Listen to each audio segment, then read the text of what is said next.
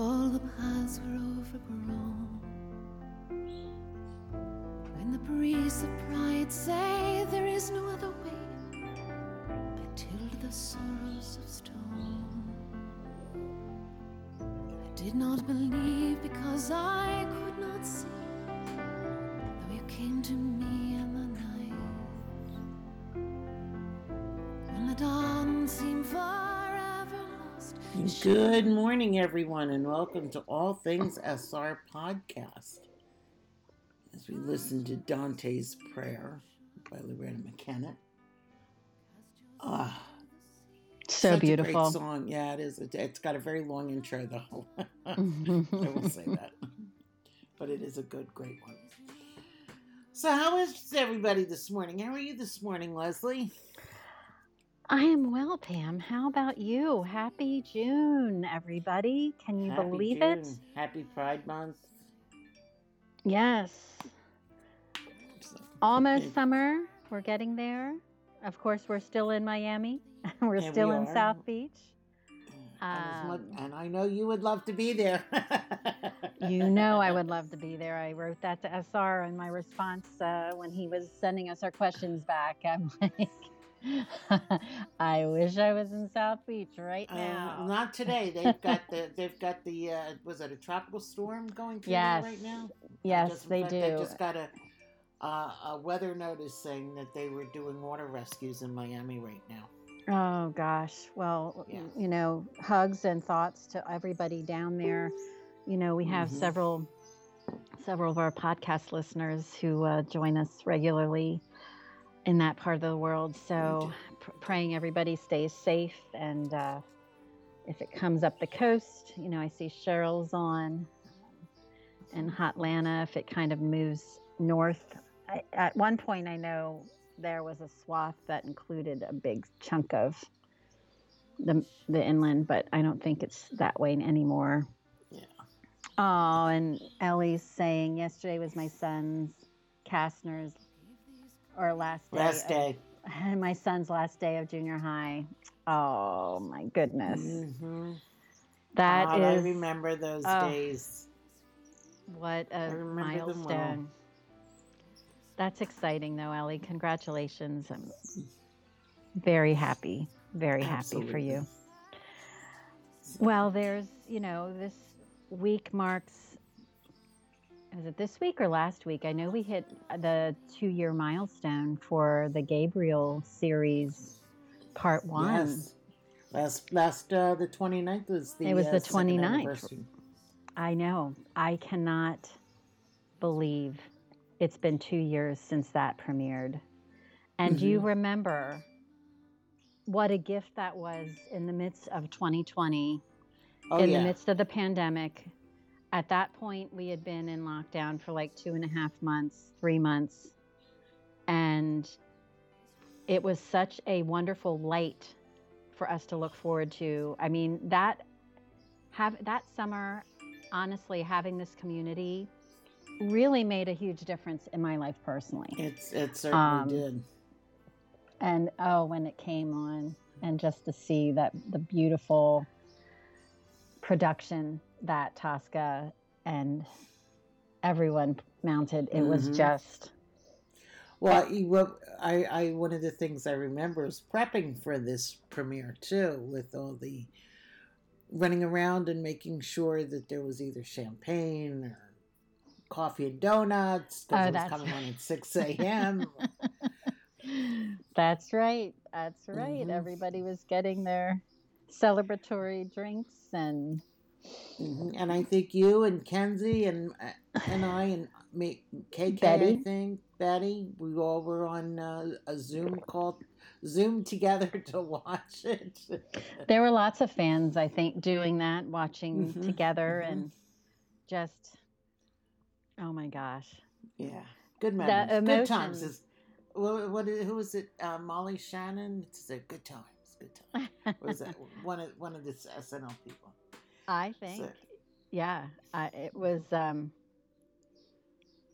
was an extraordinary moment, and especially Betty, I'm thinking of you and Perling, how you advocated to have this come to the screen.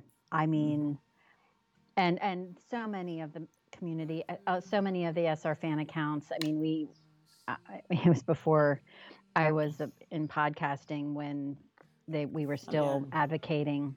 I think you were still doing the Florentine series then. We were. I was. And we wanted Gabriel's movie. We want a Gabriel hashtag. We want a Gabriel movie.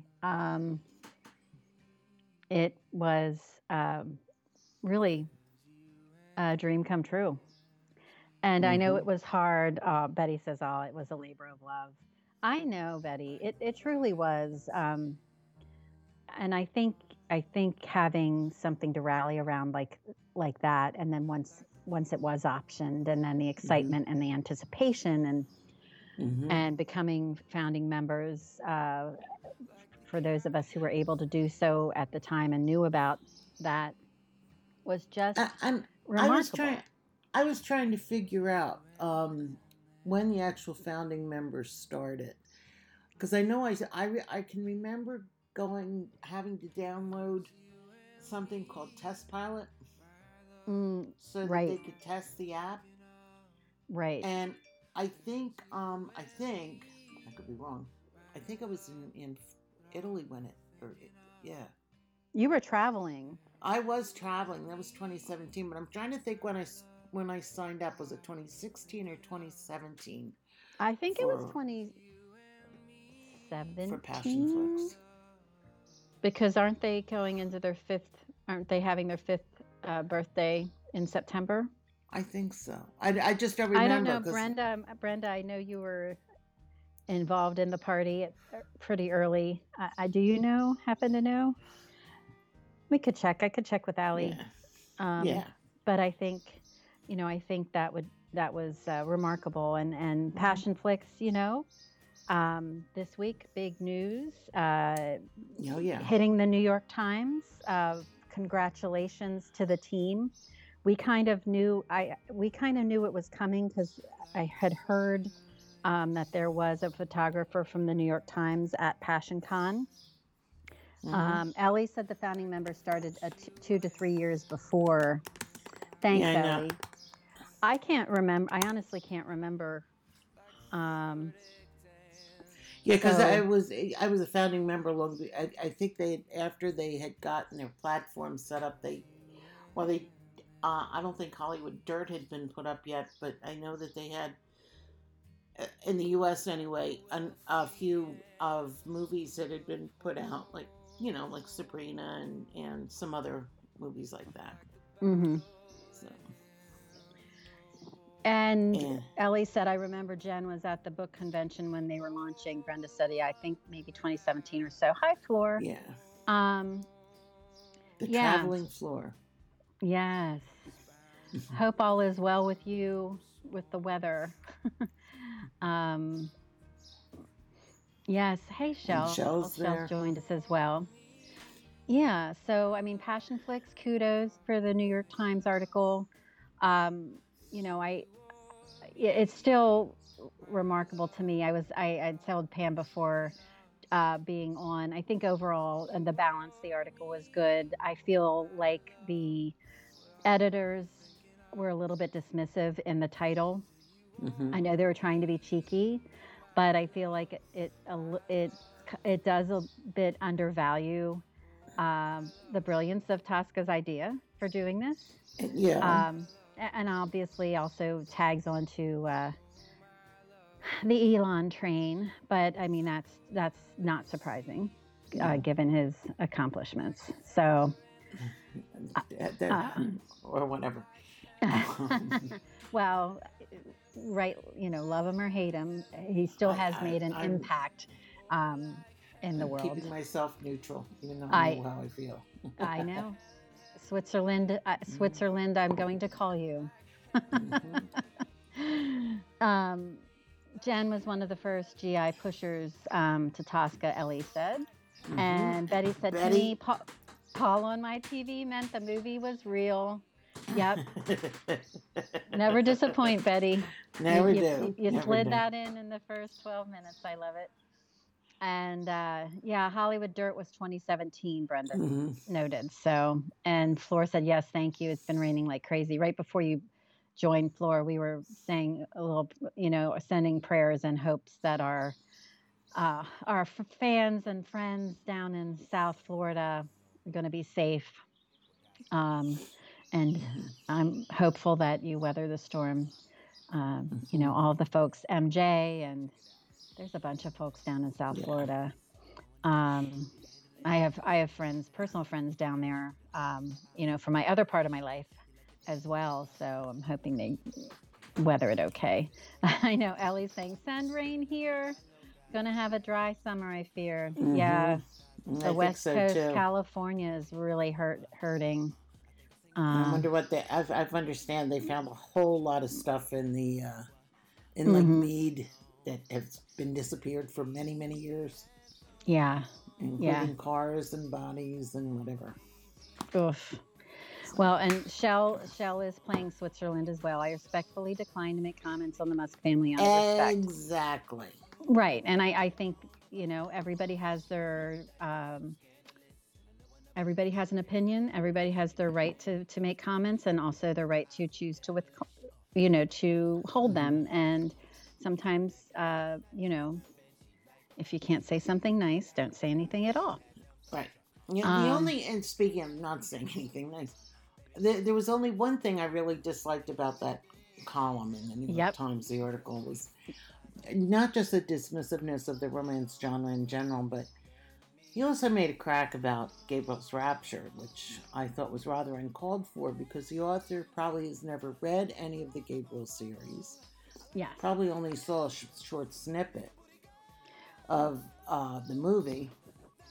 Exactly. And I'm assuming that the snippet that he saw possibly could have been from part 3 because, they were still together just breaking up at the end of part 2. So I'm assuming that he saw part of part 3. So I was a little annoyed with that. We talked about this before. We did. Yes, the majestic cheesy line, Betty said, I hated that line. You are not alone. Dismisses women's likes. Exactly. Lori says she needs to read the article. Overall, in balance, Lori, I thought it was well done. Shell said it was backhanded compliments. That particular paragraph, though, of all of the films in the Passionflix catalog, what is the least cheesy film? I mean, I was like, I shook my head. I thought, this writer has it so wrong. And stories are simple. No, I mean, this is someone, but again, this is coming from, this is in the media section. They're really talking about streaming services. So this is not a person who analyzes content. In my opinion, I don't know, maybe he does. So I think I am going to send an email just to, caution him when he writes to, and frankly, I have an issue with the editors for this because they should have struck that line. This was not an opinion piece. This was a journalistic piece. Right. And including, the stories are simple and the acting is sometimes unrefined. Passionflix dialogue is usually taken directly from the source material, which can be majestically cheesy. That phrase should have been stricken from the article. Absolutely. This would not fly in journalism school, folks. I am telling you that as a communications professional.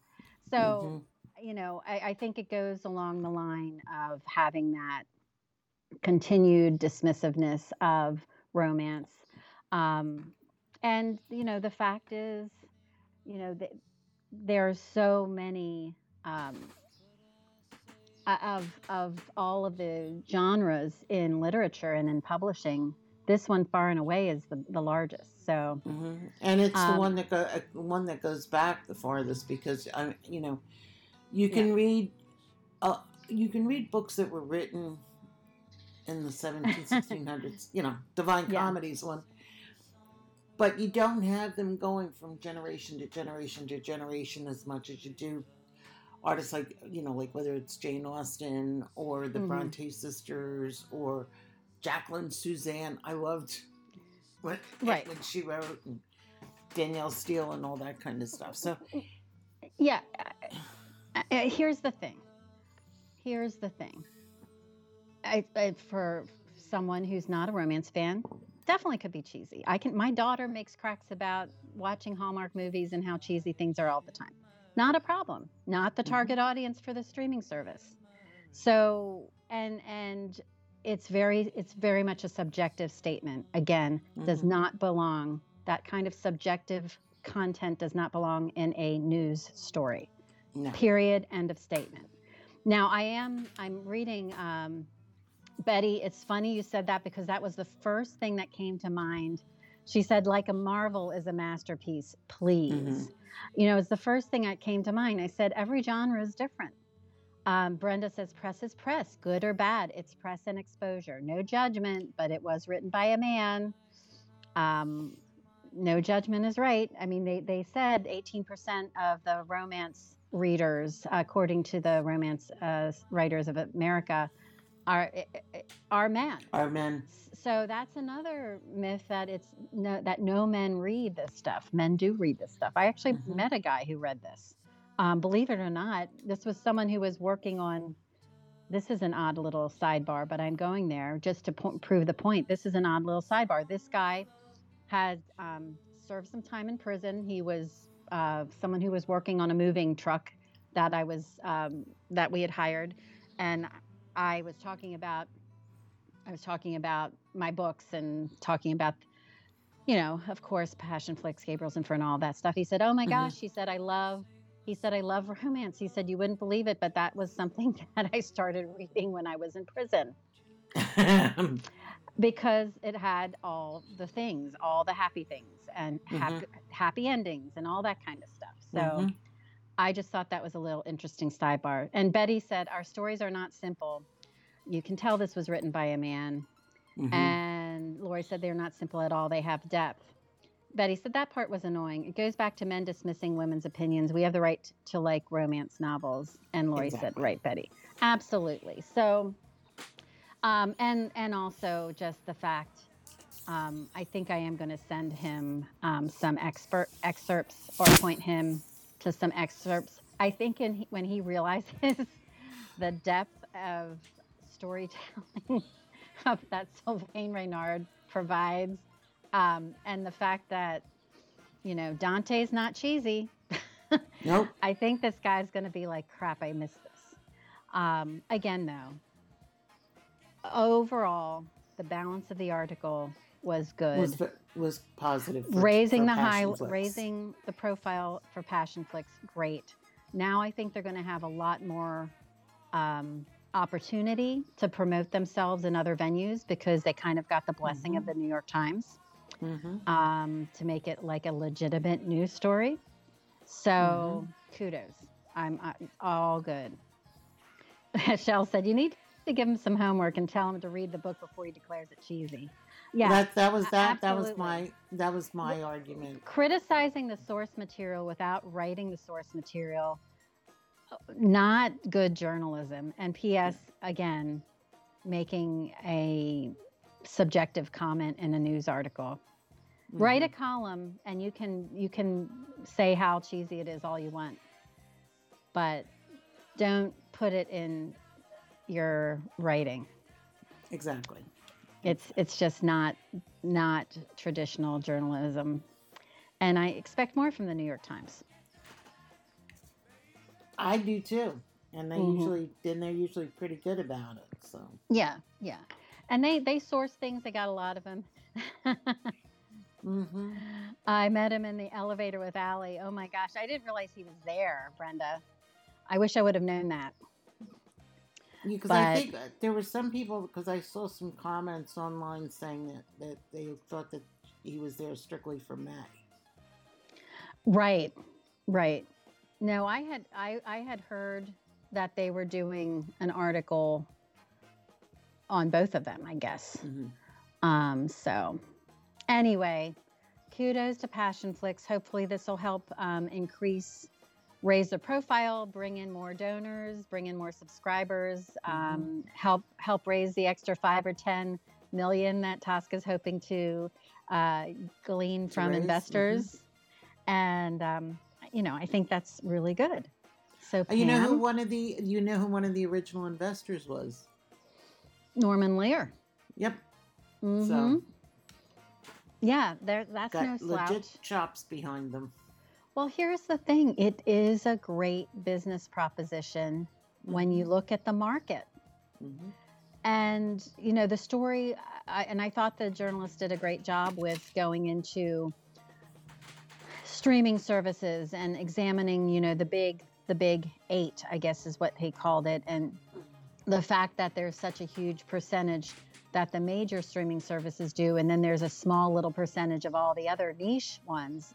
But this makes sense to be a niche. Niche service providers can survive, and Tosca's showing that they're doing it.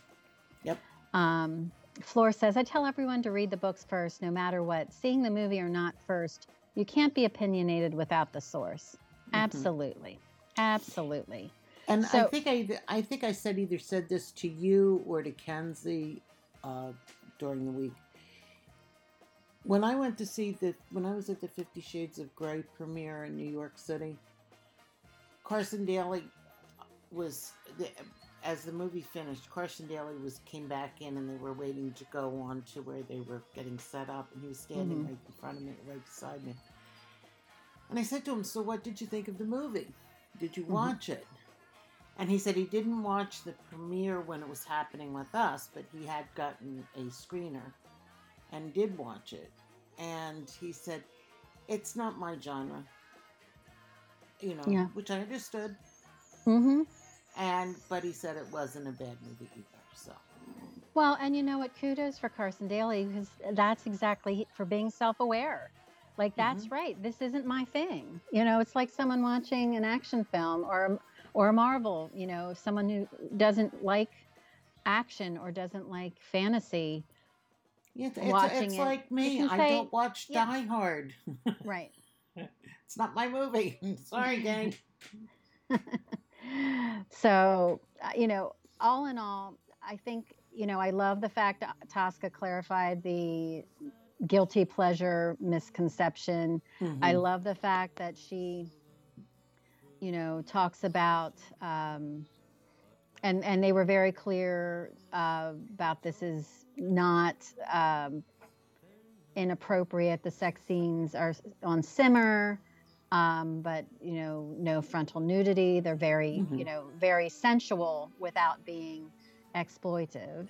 Yeah, because when people first think passion flicks, they think a little bit on the Pornhub side, I think, but it's not. Right. And as she says, most of the time people look down at romance. There is apparently something radical in having female desire as a main theme, and they don't think that romance is intellectual enough. Ms. Musk said.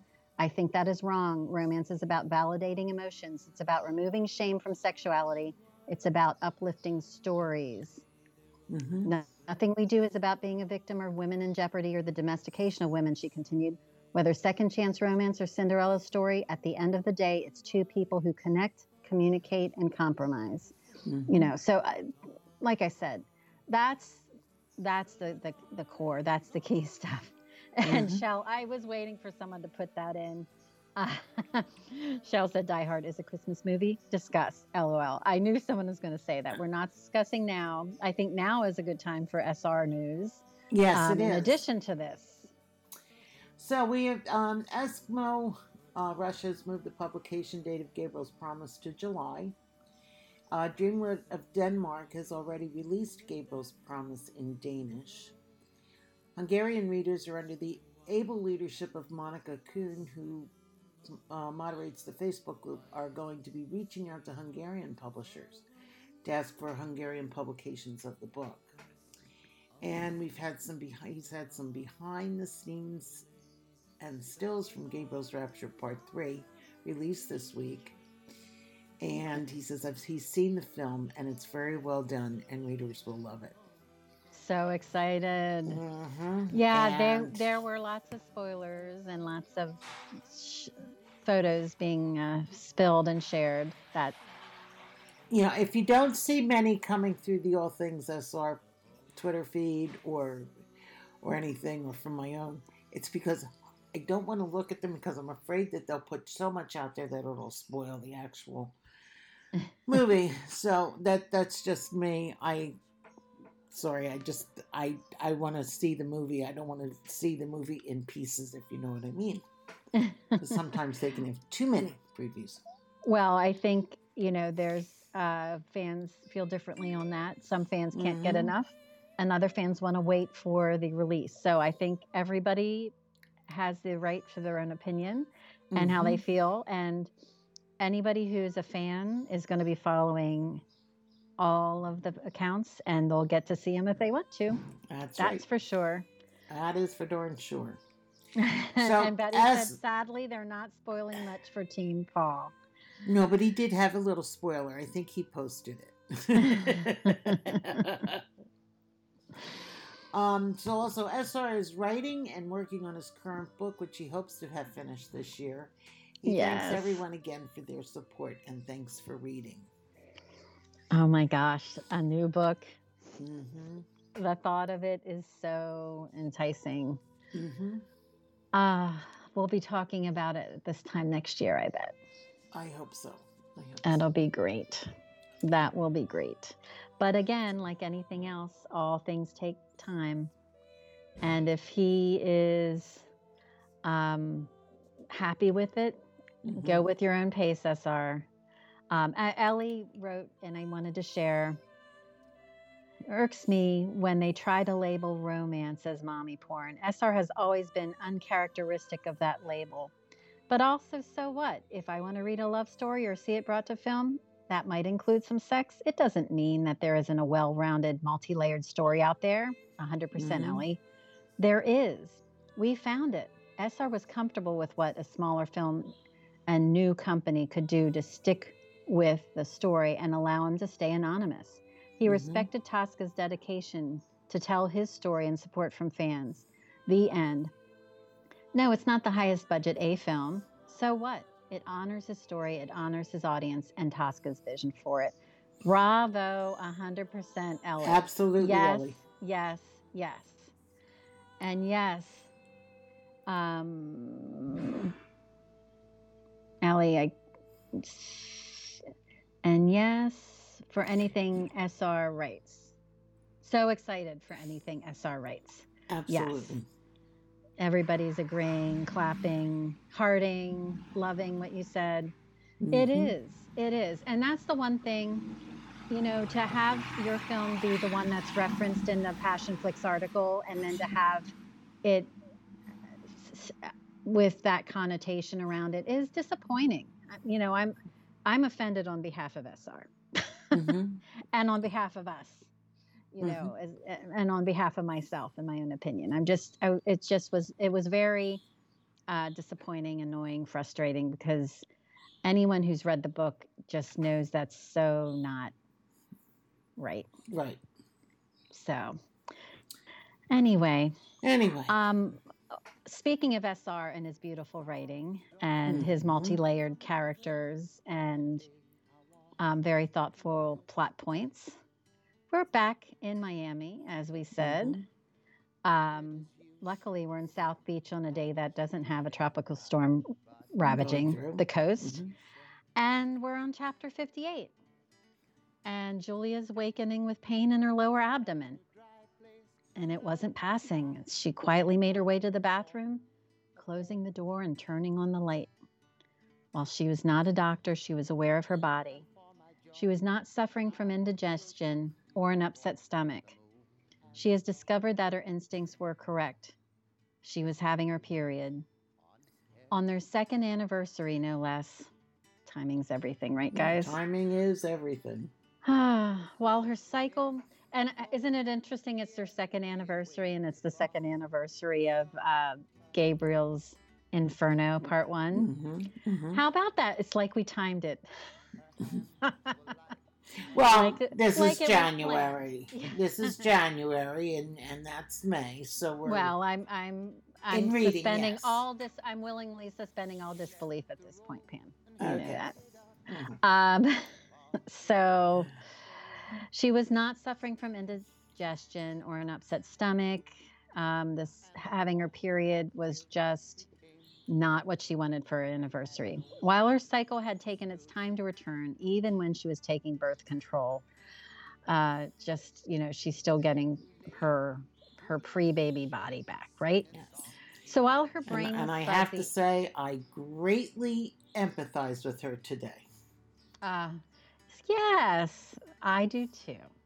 Mm-hmm. So while her brain was fuzzy after all the exercise she and Gabriel partook in the night before, um, at least she was able to have some celebratory activities. Mm-hmm. After counting on her fingers and figuring out the timing, she was right on time, as it was to be expected. Mm-hmm. But she was concerned with the amount of pain she was having as well as the amount of bleeding. So she decided when she returned to Cambridge that she should contact Dr. Rubio, because the blood and the pain were signs of the fibroids. And while they had shrunk during her pregnancy, she was concerned that they might be growing now. She switched on the shower, angling the shower head to her lower back for some relief, because the heat always makes her feel better. Mm-hmm. Now, she was a little blood shy. She did not look down. When she was finished and took care of her needs, she wrapped herself in a fluffy robe and called down to the front desk to see if she could get a hot water bottle delivered. While they don't normally have them, the concierge was able to secure one for her, because all amazing hotels will do what they can. I remember I've seen people leave property to go purchase something for a guest. I've seen that happen several times. They really want to make your stay as perfect the as stay possible. as perfect as possible. And of course, where the Emersons stay are going to be high quality, high service properties. Probably Anacostia was the concierge. Yes. So all of her plans that she had envisioned for a romantic night, the special lingerie she bought, all the special things she was hoping to do, went out the window. She just couldn't believe this happened on her second wedding anniversary. Quote, "Sometimes it sucks to be a woman," unquote.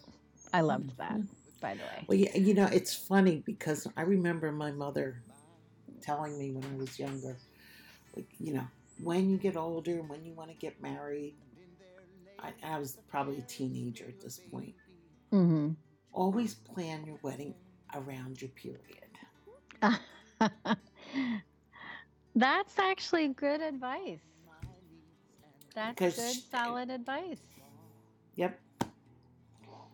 Because I think she told me she got her period on the day of her wedding. My poor mother. She couldn't catch a break. That's tough. Definitely.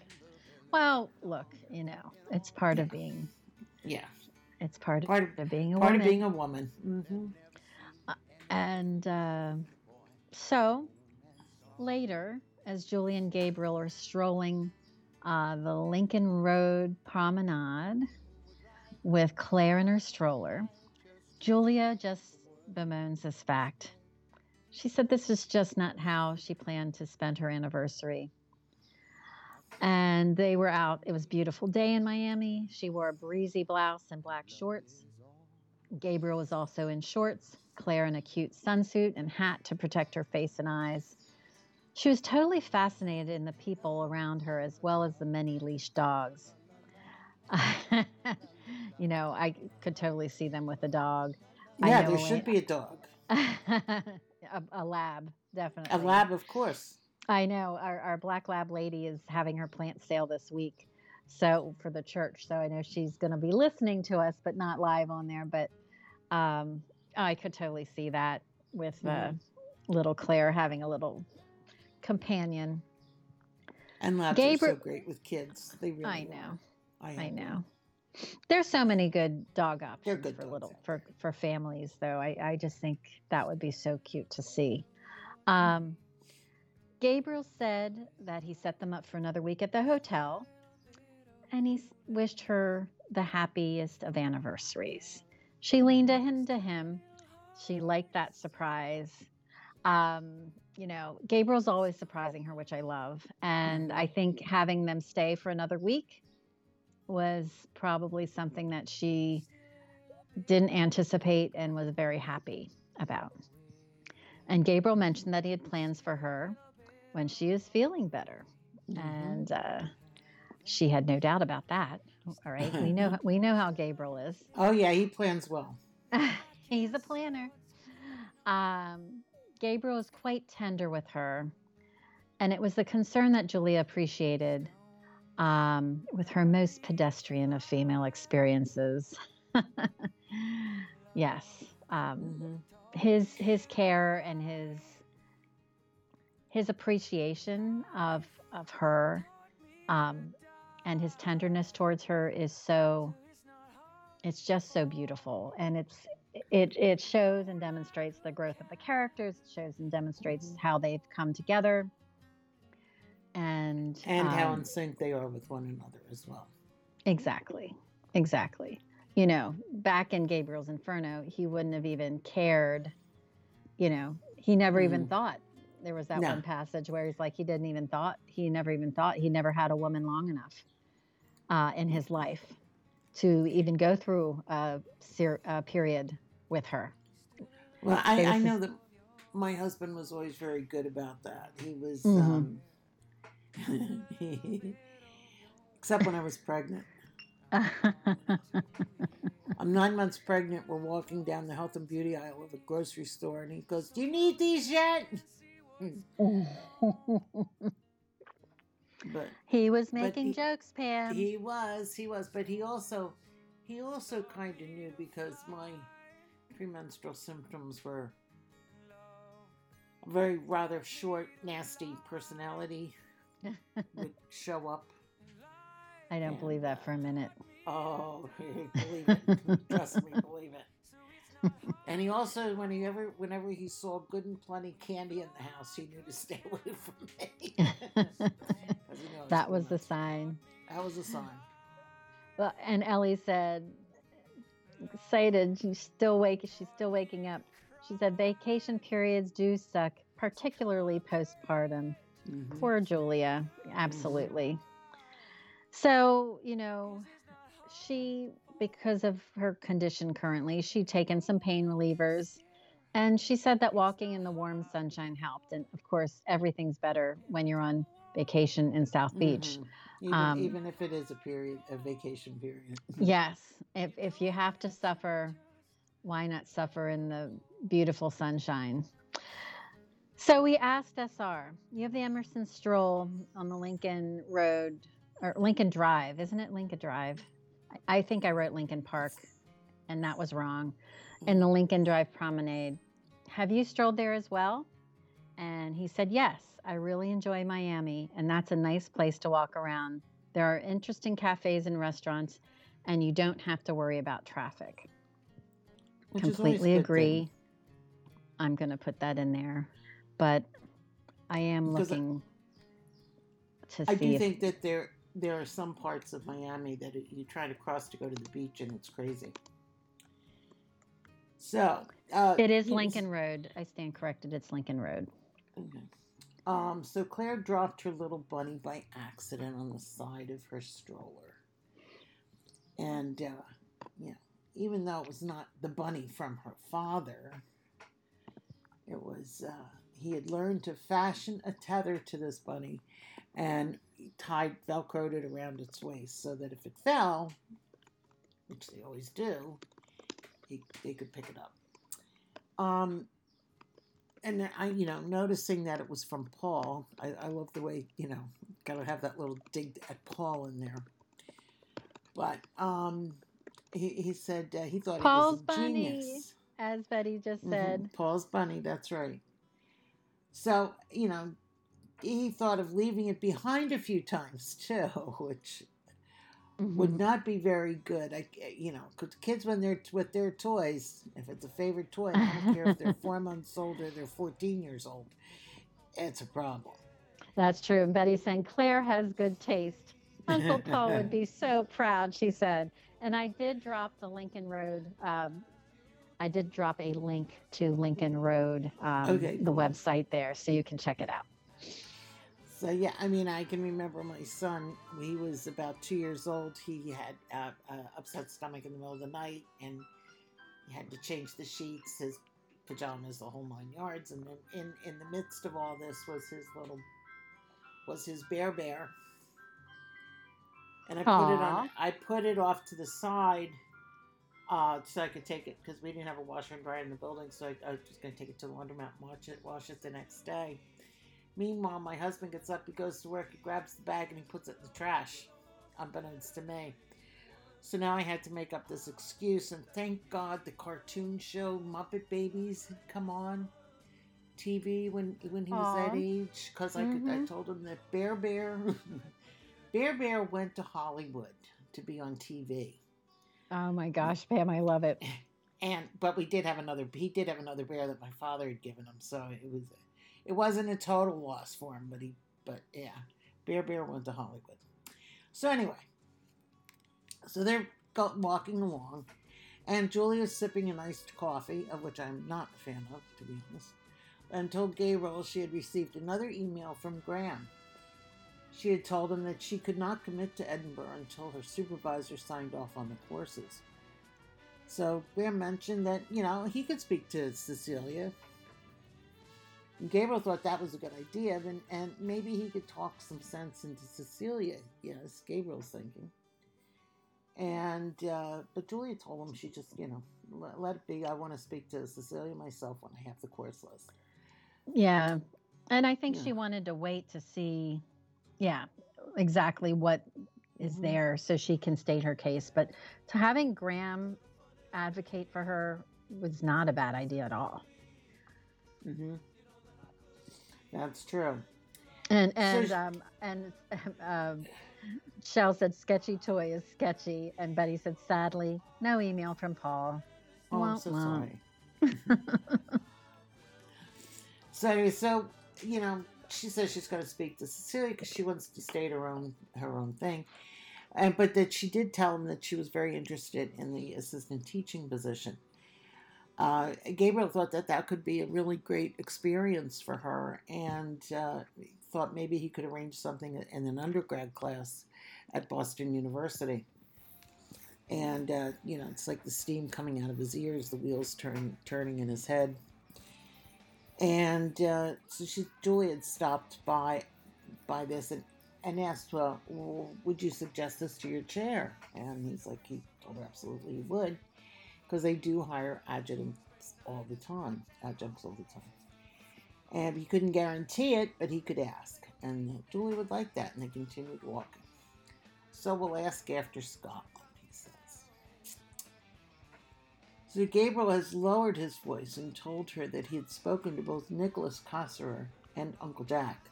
Yes, from Now, one challenge to the next, to right? the other, yeah. And he did not go to the Melrose, so I'm sorry on that one. Darn it. Yeah, everybody who knows goes to the Melrose. Neither of them had been able to uncover the intruder. And while Julia asked what he meant, he told her that the intruder, just like a ghost, because he just vanished. And Jack had been working on this side of the Atlantic to check things out, to see what he could find out, and Nicholas was working in Europe to see what he could find out. But to no avail. So as he's discussing this, he has to stop again to pick up the bunny. Good for Claire. And place it, and he placed it on Claire's tray. Claire has him wrapped. She Has does. him wrapped. Big I time. love it. Big I time. love it. Gabriel is a girl dad. Absolutely.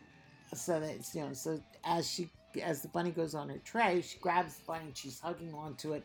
Uncle Paul would be so proud, Betty. And so he also told her that he had heard from Rebecca saying that she wanted to go back to the house, but she had asked her to wait for them to get back. Julie wanted to know what she said, and Rebecca said she had missed them, but since we aren't there, she was content to stay with her son, even though he was not there a lot. But she was spoiling them with her cooking. So no doubt.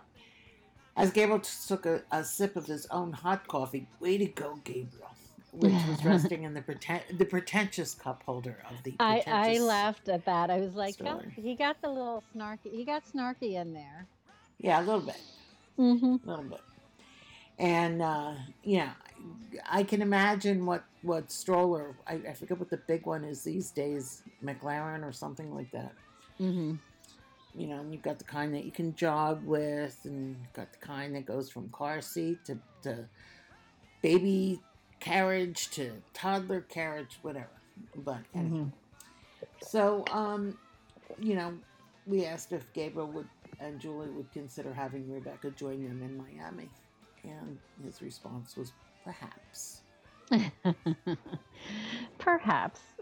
Perhaps. If I was Rebecca, I'd be like, see you kids, I'm heading to South Beach. Or why don't you come with me? So, but Gabriel also asked, you know, as they were kind of going through their list of things they're dealing with in their lives right now, Gabriel asked Julia how her reading for Professor Wodehouse was going. Rachel had sent the books to her, and Julia said that it was coming along, and if she worked on it every day, she would be making progress. It was if she skipped a day that she had an issue. If she missed a day, she would forget where she was, and then she'd have to reread the passages. So she also asked him how his work was coming along, and he said it was coming along. And he was talking, he kind of had some thoughts he wanted to share with her, and his face lit up, as it always did when he spoke about Dante. He then asked her what she thought of the River Lave. And she asked, we actually did some research on the river. Pam, I didn't know if you wanted to share that now or if you wanted to wait till we're done. We can do it now. Yeah, it's real quick. Yeah. The River Lave was not just hit by Dante. It was in Greek lyrical poetry. Virgil wrote about it in the Georgics. It was also referenced in the Aeneid. When the title protagonist travels to Lethe to meet the ghost of his father, book 4 of the program, or book 6, I'm sorry. The souls that throng the flood are those to whom by fate are others bound on. In Lethe's lake, they long oblivion taste of future life secure, forgetful of the past. But Ovid also and I'm going to put that. I'm putting that in the. Okay. Chat. Ovid also had it in it. Purgatorio, obviously. Through Dante, it's located in the earthly Mount Paradise, atop the mountain of Purgatory. And it's also mentioned in Inferno, the first part of the comedy, as flowing down to hell from Purgatory to be frozen in the ice around Satan. The last lost vestiges of sin of the saved. Shakespeare wrote about it, the River of Forgetfulness, in a speech of the ghost in Act 1, Scene 5 of Hamlet. And duller should thou be than the fat weed, the roots itself, in ease on Lethe's wharf. John Milton wrote it in Paradise Lost in the 1600s. The associates and co-partners of our loss lie thus astonished in the obvious pool. John Keats wrote about it, An Ode to a Nightingale, one of the poems that was drilled into us in high school. My heart aches and a drowsy numbness pains my sense, as though of hemlock I had drunk, or emptied some dull opiate to the brain. 1 minute passed, the Lethe words had sung. French poet Charles Baudelaire wrote about it, as did Allen Ginsberg. It refers to the river in the final line of his poem, A Supermarket in California. And throughout Stephen Baxter's Zélie sequence, Lethe is used as an exclamation for the early 21st century onwards. Thomas Mann, in his short story, The Man and His Dog. He points it out. As the owner of the sentiment, it's good to walk like this in the early morning with senses rejuvenated and spirits cleansed by the night's long healing drought of leave. And it's also been written about in Oriental writings, and it's considered a memory erasing tool. So. Very cool. Mm-hmm. And I put some of the references in here. So I love the fact that this has been picked up in many different corners of the world as a reference, and of course SR wove it in into this particular reference. It's the intelligence of his writing that writer missed. Exactly. So Julia, when Gabriel raised the issue about the river, and Julia asked if it was the river of forgetfulness in purgatory. Dante has it located in the earthly paradise at the top of the mountain of purgatory. And Gabriel agreed, saying there is a debate in literature as to how much forgetfulness it gives to human beings. And I think that's why the reference made as the memory erasing tool in Shigeru Miyake's science fiction novel, as Pam referenced that, it has this connotation of being able to forget, being able to instill that kind of forgetfulness. Yeah, it's kind of like forgetting the shameful or the sorrier parts of your life that you don't really want to remember too. Exactly. So Gabriel, saying the debate about how much, forgetfulness it gives to human beings. Some commentators believe it is a river to oblivion. And Julia felt that was not right. She said the souls in the paradise do have memory, so that whatever the role of the river, it can't be complete forgetfulness. Gabriel excitedly agreed, and he said this is one of the things that Rachel has been struggling with. She has picked up the notion that the blessed in heaven are entirely removed from those of us still on earth. And, I think here I really thought it was interesting that he pulled in his academic musings to his real life musings about Rachel and how Rachel's handling the death of Grace. I really thought that was interesting. And he said paradise must be better than that, in his opinion. However, there's a strange passage in the Divine Comedy where Dante cannot remember what Beatrice is talking about. And she says it's because he drank from the river of the wave. This is the conundrum. This is the part that he was trying to work out for his lectures. And Beatrice says the waters will affect his sad memories. And the three virtues say he is faithful to her after he's drunk from the river.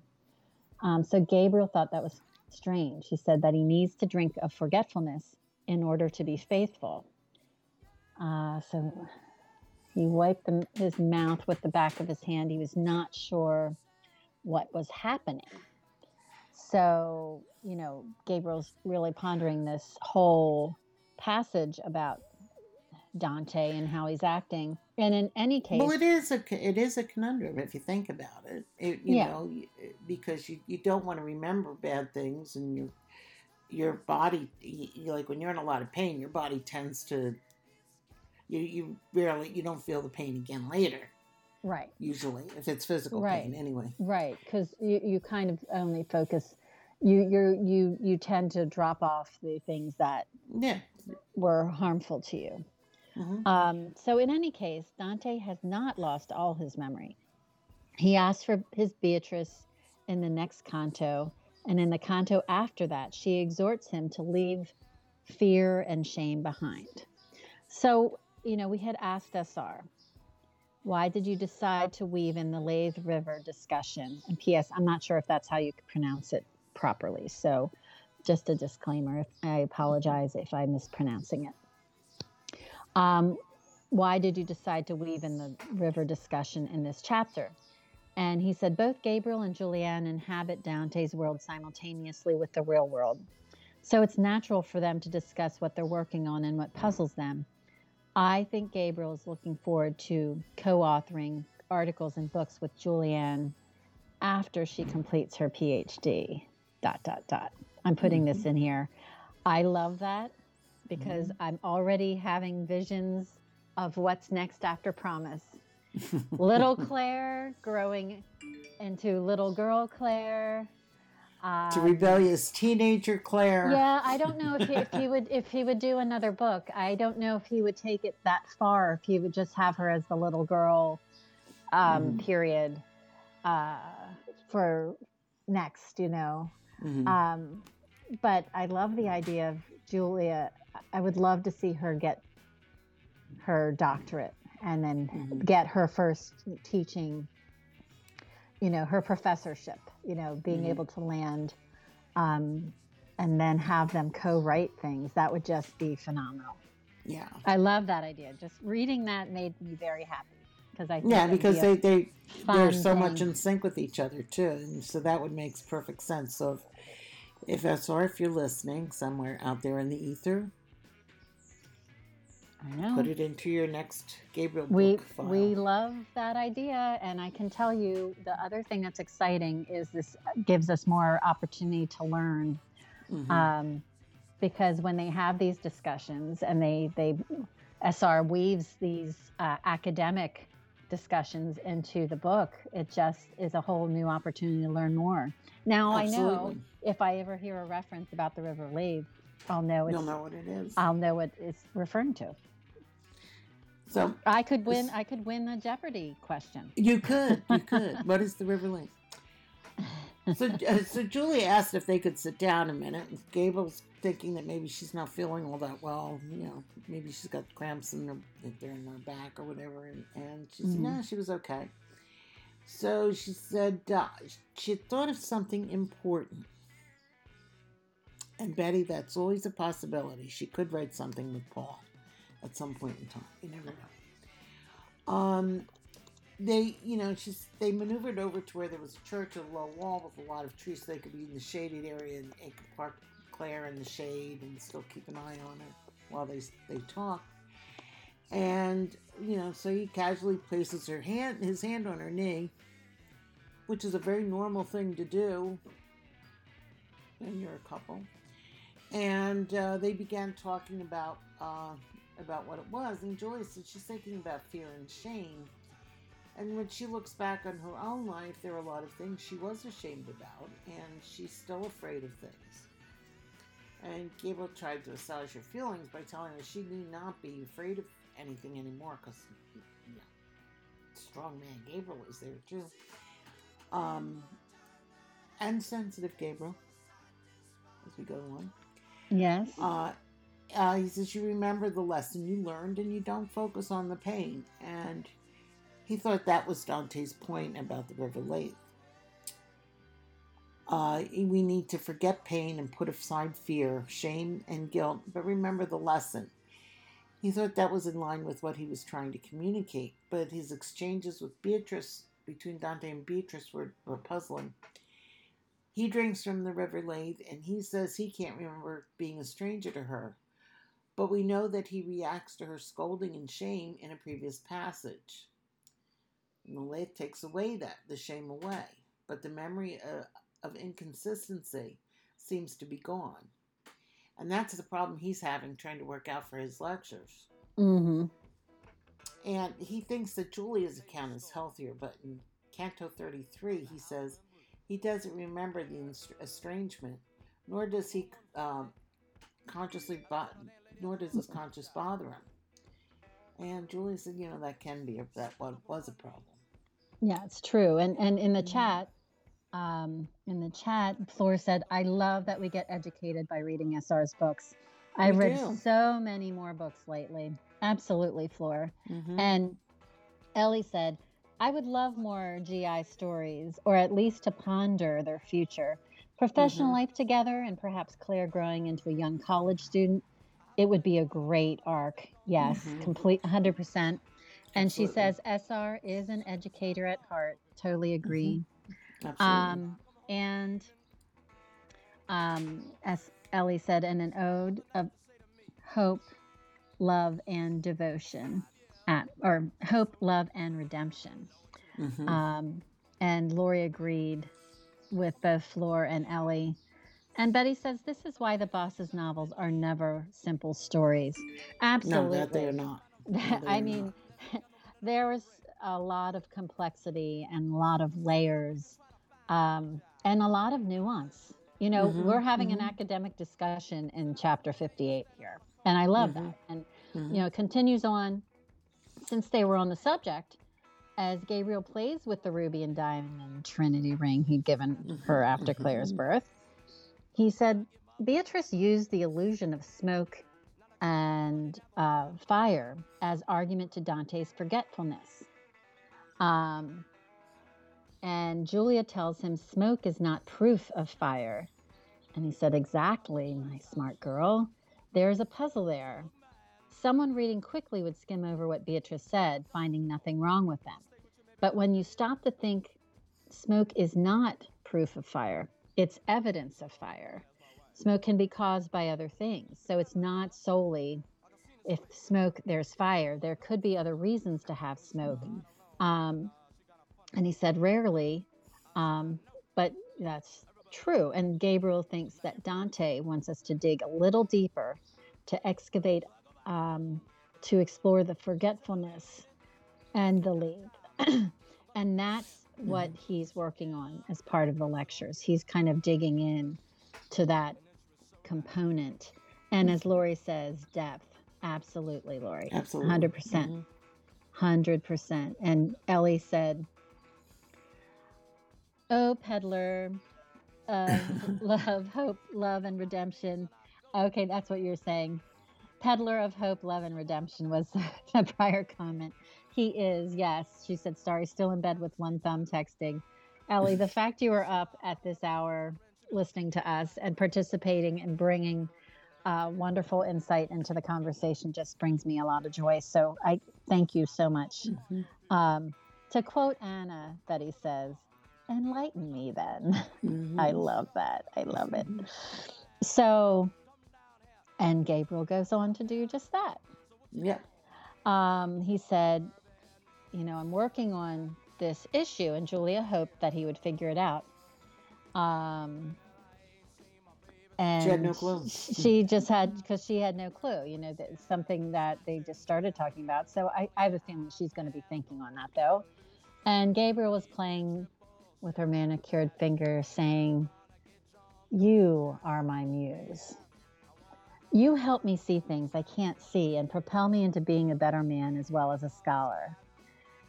And it was funny to hear since she felt like she was still a student. But Gabriel told her it was wise people, that wise people are always students. Mm-hmm. It's when you think you are beyond learning that you're really in trouble, and that's the truth. Isn't that the truth? And I think Gabriel, that's a lot of self-awareness right there. That's a lot of growth, because I do think early on in the Gabriel series, he really did feel like he had a lot more answers. Even academically, I feel like his pride may have been a little bit more overbearing than it is now, and then he knows that he knows that there's a lot he doesn't know. Mm-hmm. So he's leaned in and kissed her. They wished each other a happy anniversary. Meanwhile, little Claire had thrown the bunny over the side once again, and she still had not figured out how to retrieve it. She pointed to the bunny and made an indignant noise.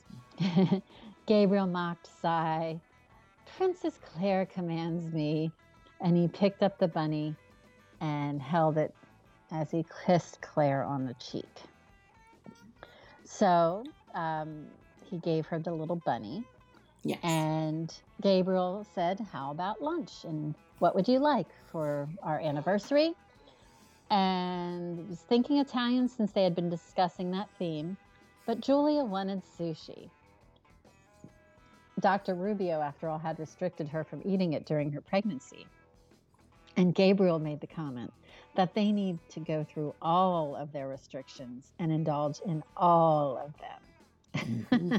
There was one in particular he craved for, and he noted that would be next week, of course.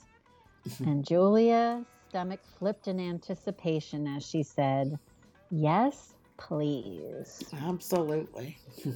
End of chapter. Yes. Yes. Yes, please. Mm-hmm. Sushi's always a good idea. I don't know if that's going to become code for them or not, but indulging in all of the things Dr. Rubio told them not to do during her pregnancy. Yeah, what a great chapter. He wove in a lot. Again, it's showing their partnership. It's showing their love. It's showing their family unit. It's showing how they're working together to solve problems in academia as well as in their personal lives.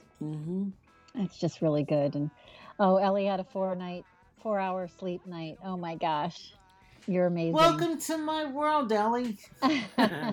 Only I do it at 2-hour increments. And Lori noted, yes, Ellie, we're so glad you're here. We learned from you too. Yes, I mean, that's the thing. That's what I love about having the podcast and having the chat, because I think we learn from each other and we can also make each other laugh, and we can support each other. And I think that's beautiful. That's exactly right. Yes, love them, Cheryl said. Best couple, or Flora said, and best couple, Cheryl said. Absolutely. Absolutely. Yeah. And one of the things, and you know, this you know, never stopping to learn has always been something that since I was a teenager, I just needed to learn something new all the time, whether it be something good or something that gets you into trouble. I was learning. It's true, though. I mean, yeah, and I heard, it might have been George Burns, to be honest with you. That I remember when he was approaching his 100th birthday. He said the best thing in life is to learn something new every day. I love that. Because it keeps your mind going. So. I love that. Yes. And I think that's a great way to approach. I really think that's a great way to approach many things in life.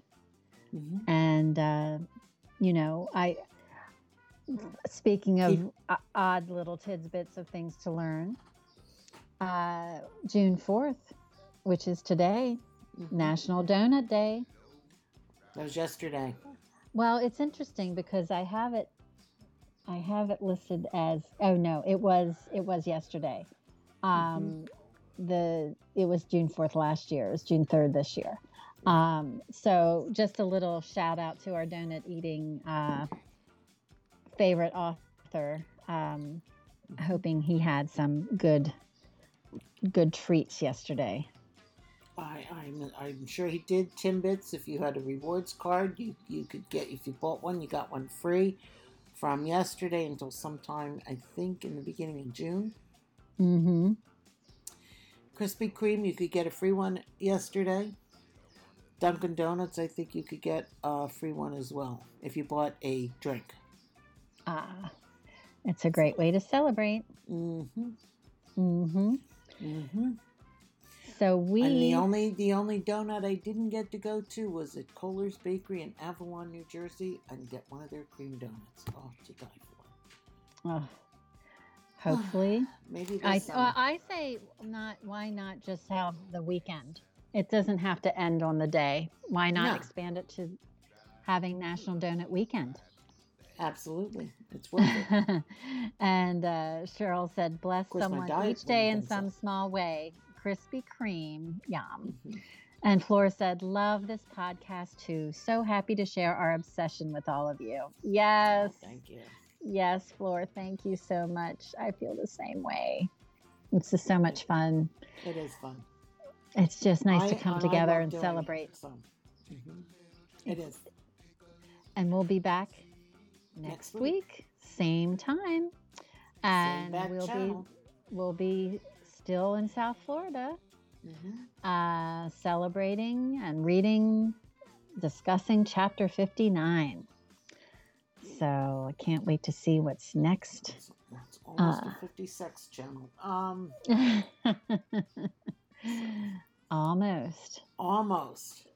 But our time, I know our time is starting to wind down in South Florida, because I believe chapter 60 is the last that they're in Florida. We start heading back to Cambridge, so. Lots of good things to do. Oh, and Ellie just noted, before we do our final sign off, she said, love you all too, even as a sleepy mom and teacher who gets a little grumpy as many colleagues start their vacation from June 4th to August 14th. And I carry on at least 20 extra days through the summer. We do get Fridays off in the district once it's fucking hot, and they do energy conservation closed Fridays. There you go. Well, there was a silver lining, I guess. Lori says, I appreciate you all and have a fabulous weekend. Betty says, great show, ladies. Thank you, thank you, thank you. Rosebud's wishing everybody a good week. Thank you, Rosebud. I'm so glad you could join us. And I'm going to leave us. Yes, I'm sorry, Ashley. Ashley's can't wait to go to Florida in a couple weeks. So you can share with us your exploration at that point. And, speaking of hot, I know Brenda's gearing up and bracing. Brenda and Cheryl, both of you being in hot weather areas, Flora as well, bracing for that summertime onslaught. So please stay cool and stay hydrated, as Brenda would tell me. I hear your voice in my head all the time, Brenda, just saying. Flora saying, always a good time. Love here, hearts. See you all next week. Have a great weekend and stay safe. And Pam, what are you sending us off with? Scotland forever. Let Italy boast of her gay, gilded waters, her vines and her bowers and her soft sunny skies. Her son's drinking love from the eyes of her daughter, where freedom expires amid soft sighs. Scotland's blue mountains, wild where hoary cliffs are piled, towering in the grandeur of the dear Taimée. Have a great week, everyone. Bloody tombs, defied in gore, is the green tartan's wave. Shivering are the ranks of steel, dire is the horseman's wheel. Victorious in battlefield, Scotland the brave. Victorious in battlefield.